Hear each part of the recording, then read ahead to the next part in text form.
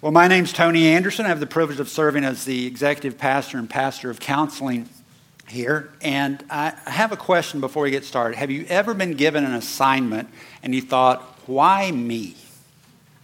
Or there's got to be a better way to do this. Or when you're done, you go, was that really worth it? Well, in 2003, my son and I got the opportunity to travel on the very first family mission trip here, led by Bill Winton, to Eleuthera, Bahamas. And so basically during the trip, during the day, we stayed at Windermere High School. It was a Christian boarding school there on the island, although the students were gone at the time. And so we did service projects during the day, and then in the afternoon we did our power-up clubs in the communities. And I told Bill, I said, whatever service project you have, I'm willing to do it. And so there was a resident missionary there who was gone. He was on furlough, and he went back to for a family wedding. And so Bill asked some of the local workers at the high school, what's something that we can do? And they said, well, we have a basketball court where our kids play basketball, and they have teams from other neighborhoods around, and it's very hot, and there's some concrete bleachers there for fans to watch. And what we'd like to do is sort of put a covering over that, because that would help everyone be able to stay a little bit cooler in the sun while they watch. So what we'd like you to do is really dig 3 big holes in the basketball court right next to the concrete bleachers. And tool-wise, we have this sledgehammer and this shovel. And so for 4.5 days in July, in the Bahamas, with no cloud cover, I proceeded to dig through first asphalt, then lime rock, and then as that gave way, jump in, shovel it out. And you have a picture here. This was my job for 4.5 days, was to dig through that with that pickaxe and shovel. And I have another picture. This is one of the finished products here. Each hole had to be about 3 feet deep and as perfectly square as I could make it. That was a lot of hard work. For someone who was living in an office most of the time, that was hard work.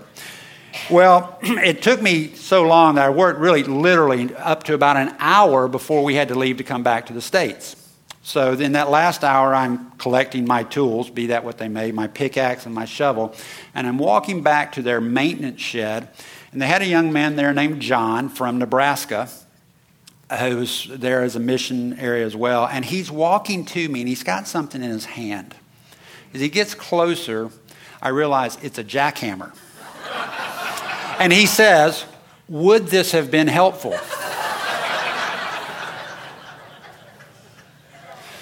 Representing Christ. Yep, John, that would have been helpful. Well, anyway, we go on back, but God had worked in my heart in many ways in that trip, and we made plans to go back the next year, and I was really looking forward to seeing the finished product. And the group was bigger in 2004, and so we sort of went in 2 teams, and Bill's team got there first. But when I got there, I got out of the bus, and I was walking up. I wanted to see the finished product. And Bill starts coming to me, and he goes, hey, Tony, I just got to prepare you emotionally. What do you mean? He goes, well, the missionary came back and didn't think it would be a good idea to have concrete posts next to the basketball court, so they filled in your holes.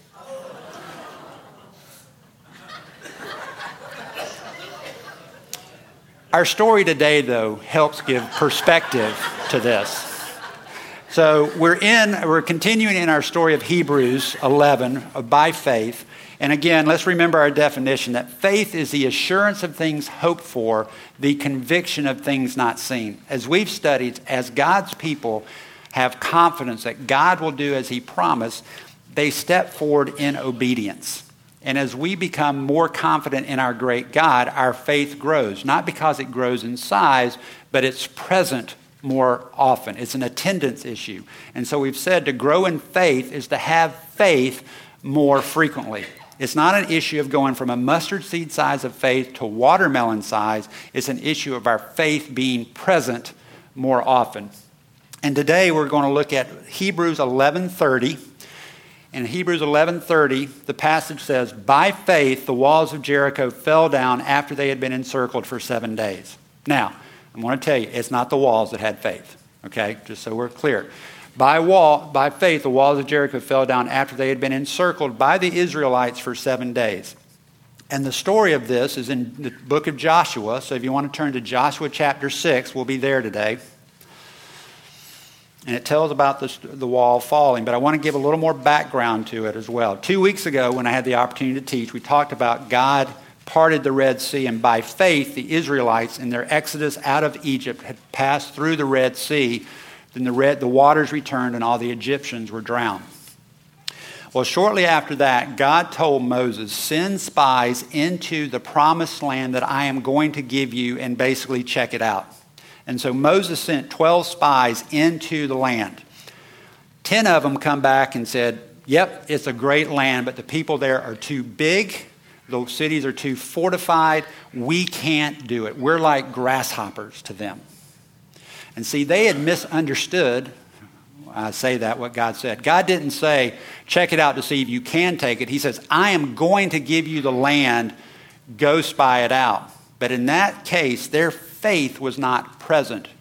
Those 10 spies rallied the people to rebel against Moses and not go. And as a consequence, God said, everyone over 20 years old will die in the wilderness.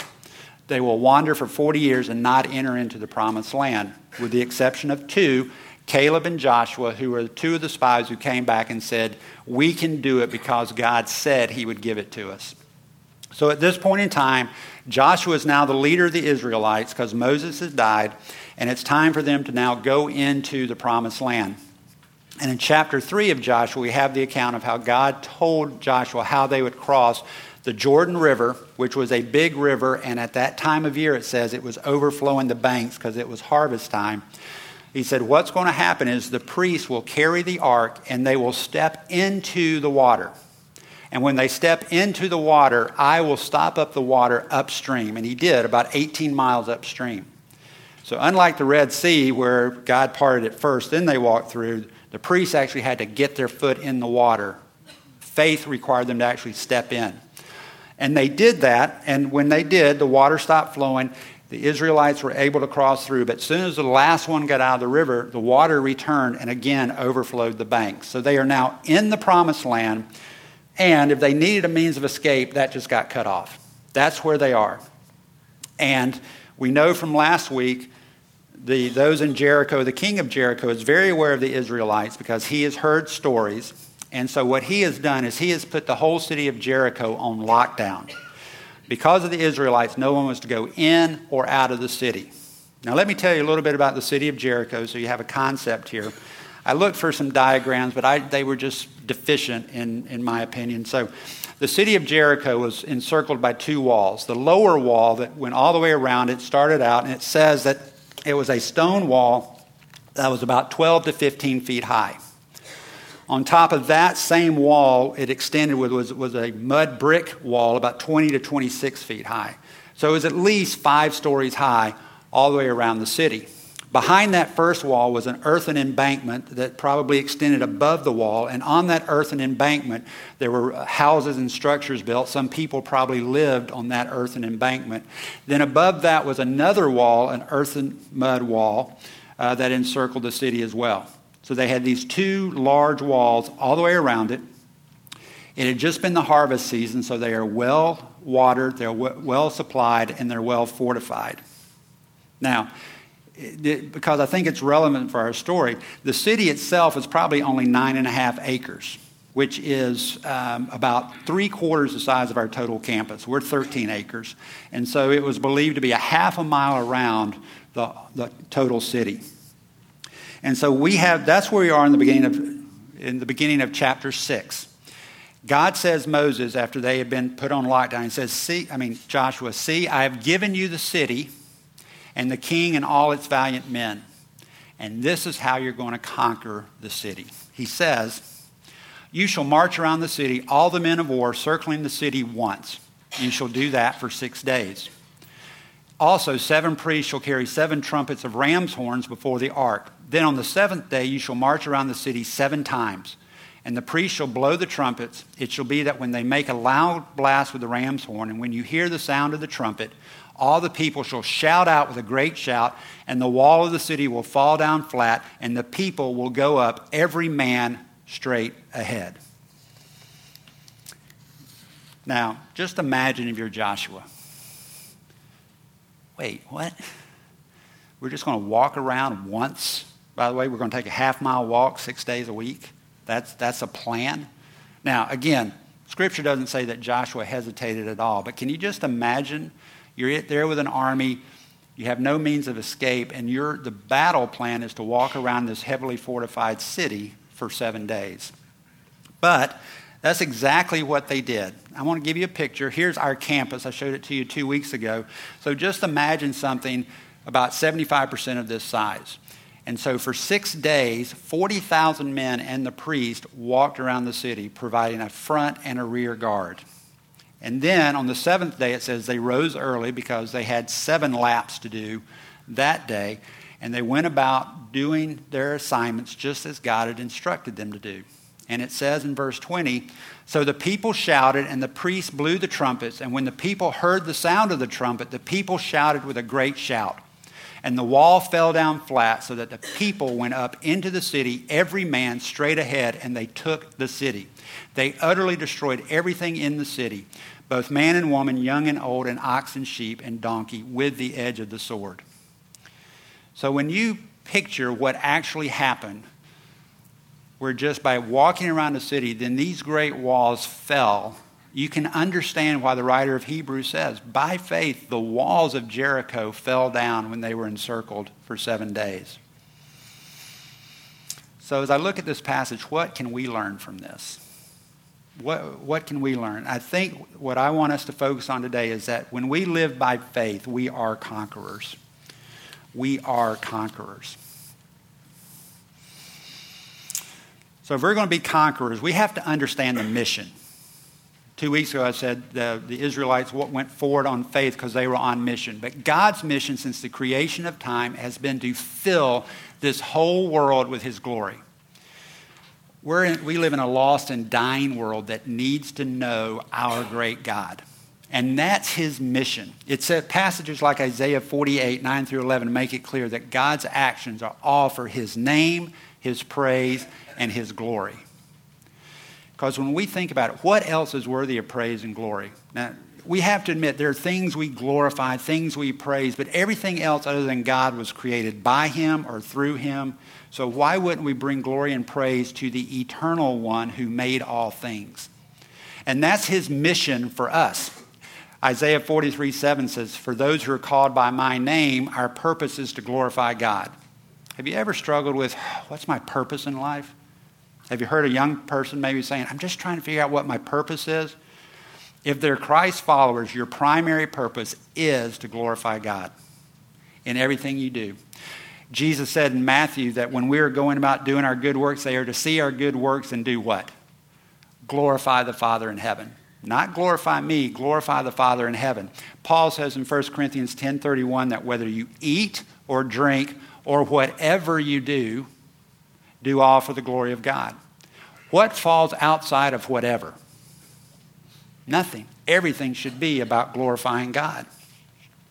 So that's our mission. In the same way God told the Israelites how to fill the world with His glory by encircling the city, we are told the same way. That's why our mission statement here is to grow fully devoted, Spirit-empowered Christ followers. God says we are to go make disciples. That is our mission.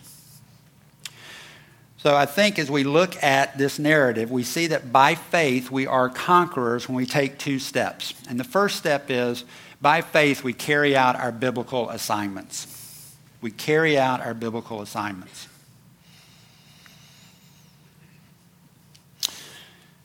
The Jaguar head coach, Gus Bradley, before he was the coach of the Jaguars, was the defensive coordinator for the Seattle Seahawks. And they had a pretty good defense. And there was a time in a game, and there's a video of this if you want to go look for it, where evidently the defense wasn't playing that well. And he pulls everyone over on the defense, and then he goes on this rant. And he looks at each one of them personally, and he says, do your job! He looks at another, do your job! The idea being that if each one of them individually would do their job, they would be successful.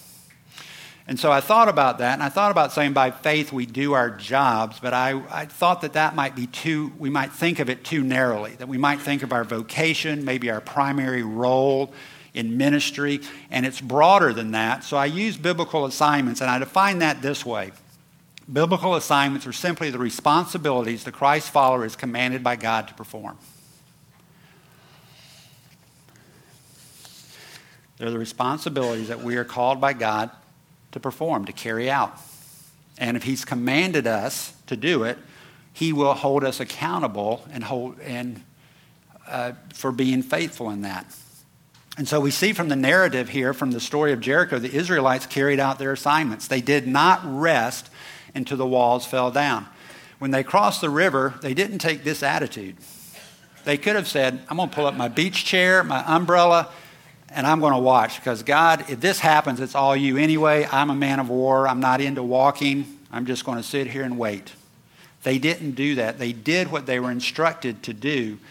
The priests did what they were supposed to do. The men of war had a front and a rear guard. Because I thought it was interesting, God, when he disclosed the plan, did not say they wouldn't be attacked. Didn't say they would, but he didn't say they wouldn't.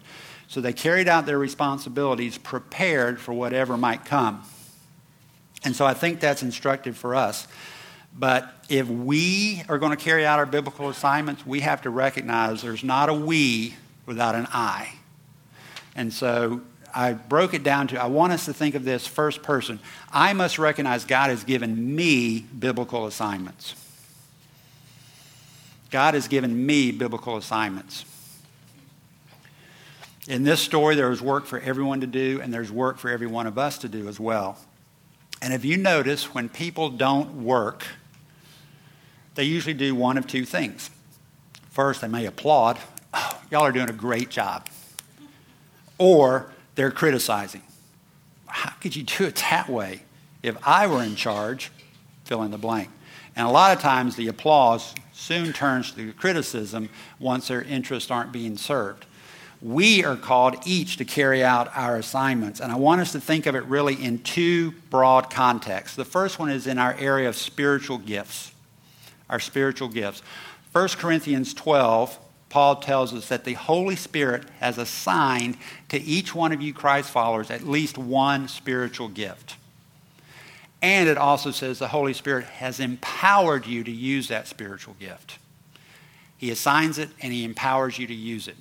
And the reason is we are to use those spiritual gifts to build up the body of Christ so that it would grow and God would be displayed. Ephesians 4:15-16 says, we, the church, are to grow up in all aspects into him who is the head, even Christ, from whom the whole body, being fitted and held together by what every joint supplies, according to the proper working of each individual part, causes the growth of the body for the building up of itself in love.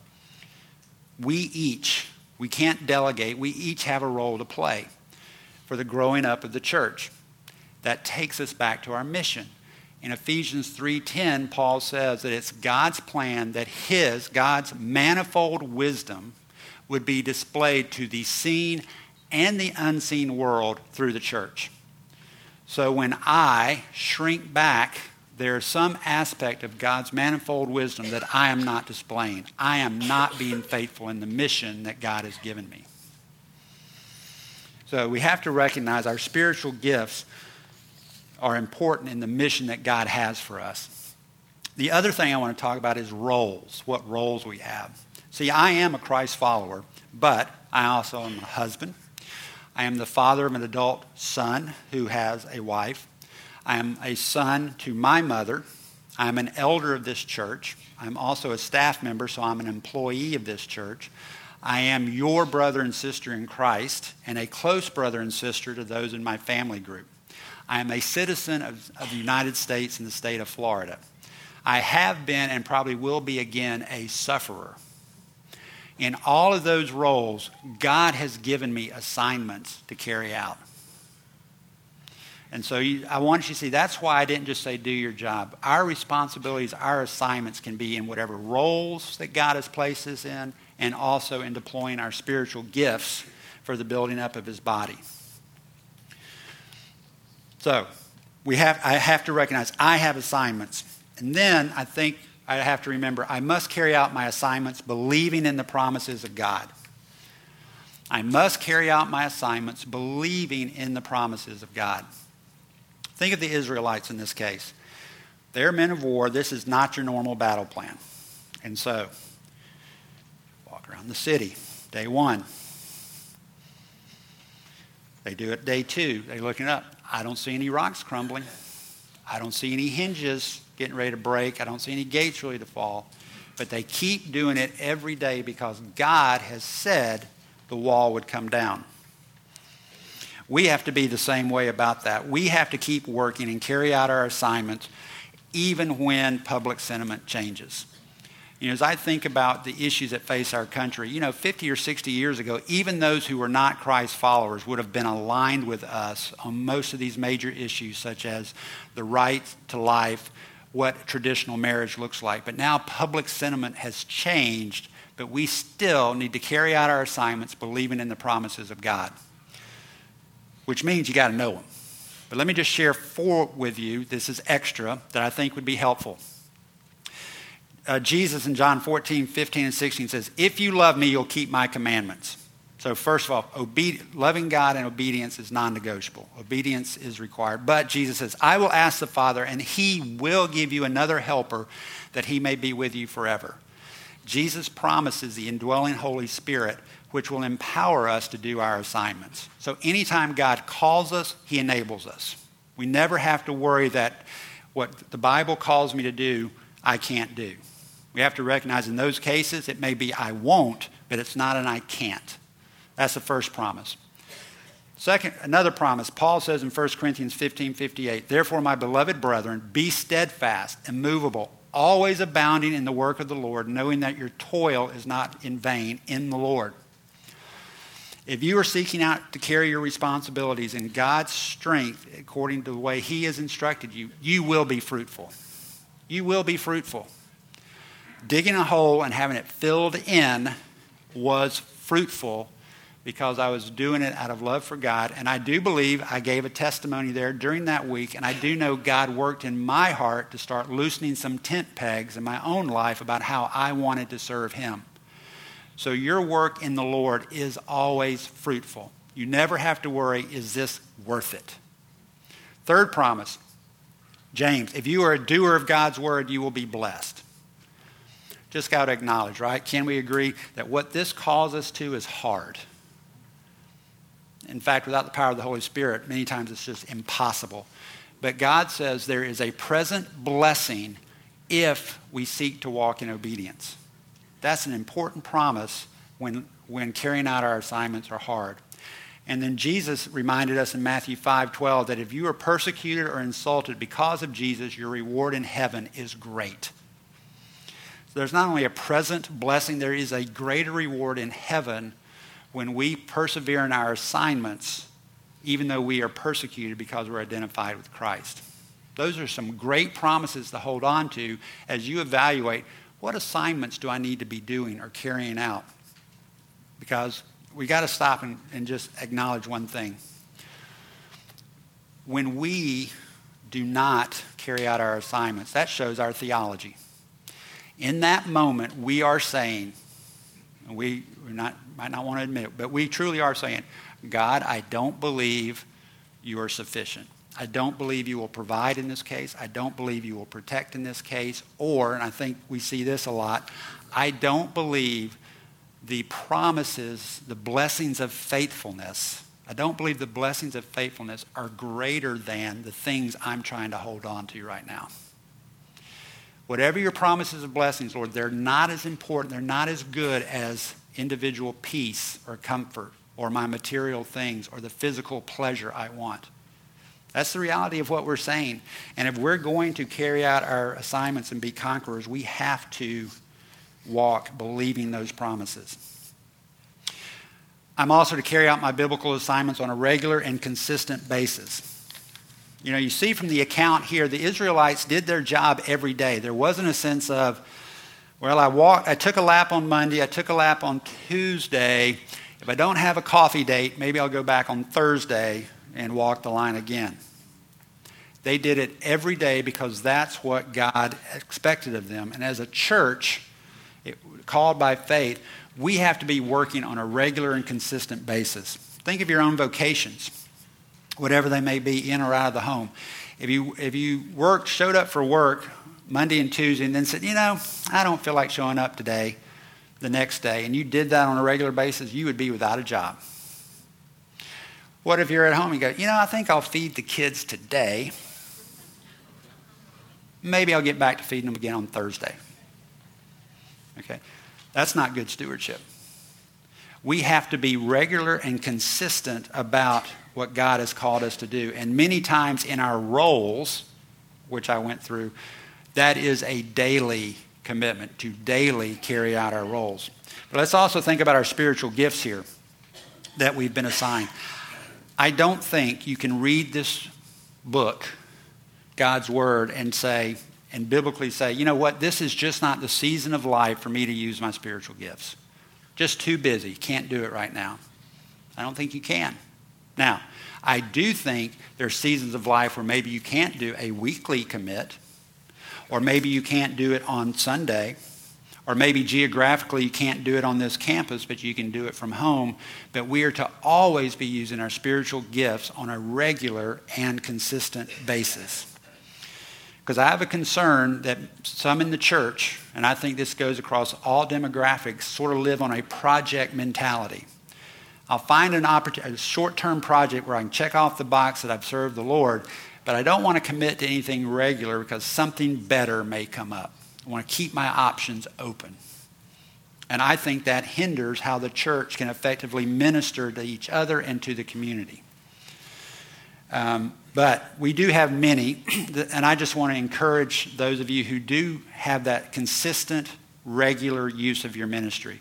Our setup teams, for example, they take 2 months a year where every Sunday morning during those months, they are here before 7 o'clock, setting up our tables, setting up our signs, making the coffee, unlocking doors, and they stay throughout all 3 services. And while we're already eating our lunch, they're still bagging garbage, locking the doors so that we can just show up and have our ministry and fellowship with one another. We have women and men who regularly are teaching in our nursery and our children's ministry, teaching our children God's word, pouring into them, but also freeing us up to come in and be fed.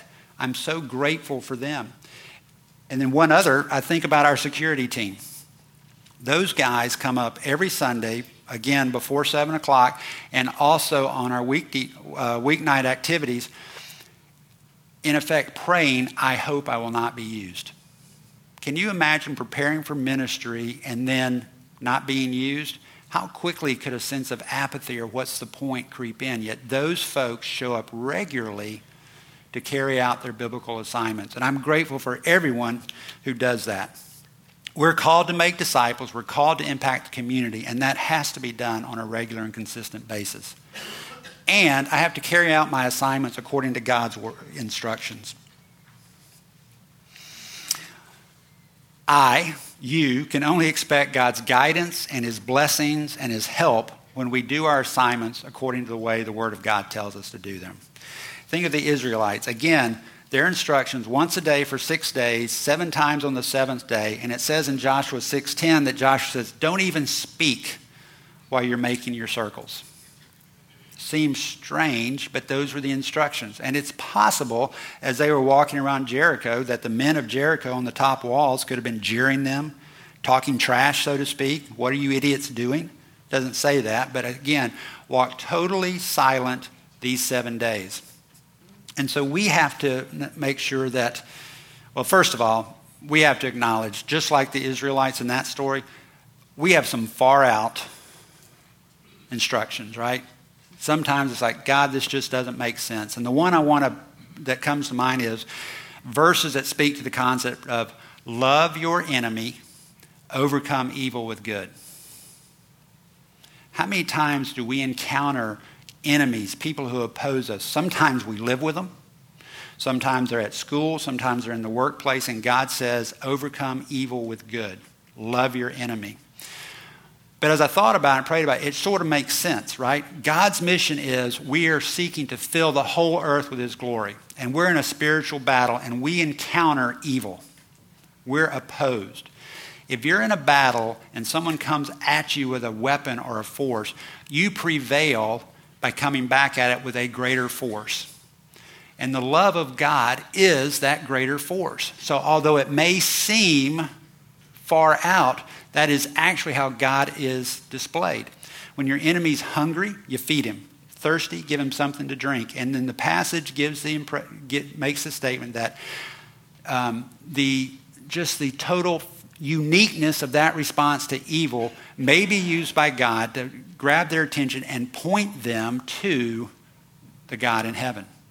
So we have to do things the way God has instructed us. So right now, I hope you've been thinking, what are my biblical assignments? Where do I need to carry them out in accordance, believing God's promises regularly and consistently the way he has instructed me? And then I think there's another step that helps us, though, to be conquerors, and that is by faith we stay the course. By faith we stay the course. Now the term means, it's long, so I'll let you write it down, to continue to do something until it is finished, to persevere even if it is difficult. To continue to do something until it is finished, to persevere even if it is difficult.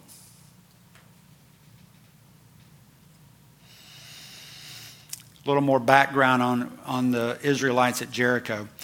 If you're familiar with the story, 2.5 tribes of Israel were given the land, their inheritance was land on the other side of the Jordan, on the condition that the men of those tribes would go across the Jordan with their brothers and sisters and fight with them until the land was conquered.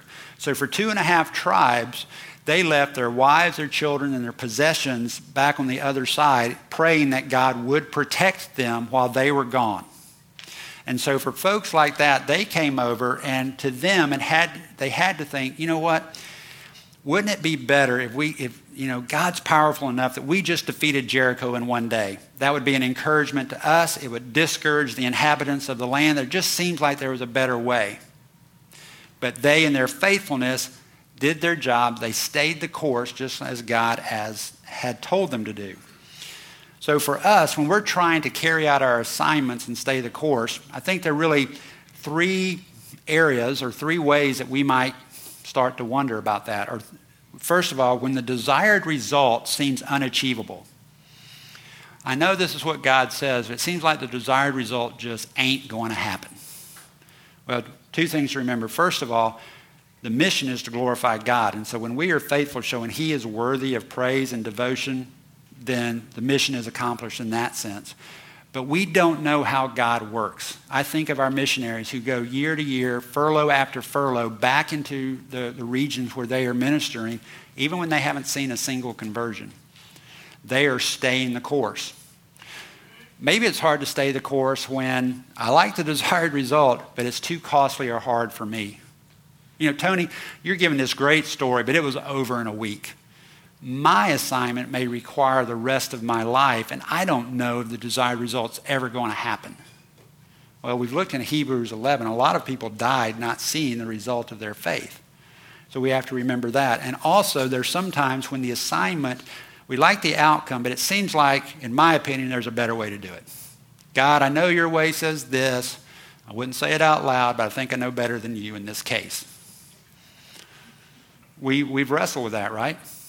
When we see what God calls of a biblical husband or a father, or what it means like to obey, maybe as a teenager you're the only believer in your family, and to obey your unbelieving parents, it's like, I shouldn't have to do that. But that's God's way. So the Israelites, I think, in this case, could have struggled with all 3 of these things. You know, it doesn't seem like it's going to work. There's a better way. It's too costly for us. So we have to remember that we should not shrink back, and we should stay the course. In that area of like overcoming evil with good, it doesn't seem to make sense, right? We're doing good, we're getting evil back, and it keeps happening, it keeps happening. As a soldier, I like what Spurgeon says, as a soldier, we cannot understand it. but as children, let us believe it. We are to have faith like a child. God, if this is how we are to act and respond, I trust you. So we have to stay the course, and I think staying the course, though, will be aided if we reflect on victories won. If we reflect on victories won. And now, in this case, the Israelites in this case, for some of them, as probably remember as children passing through the Red Sea, they saw God work there.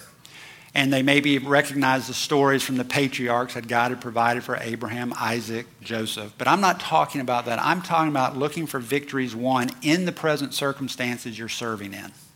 So in this case, as they were going around on a daily basis, what they could have thought of is this.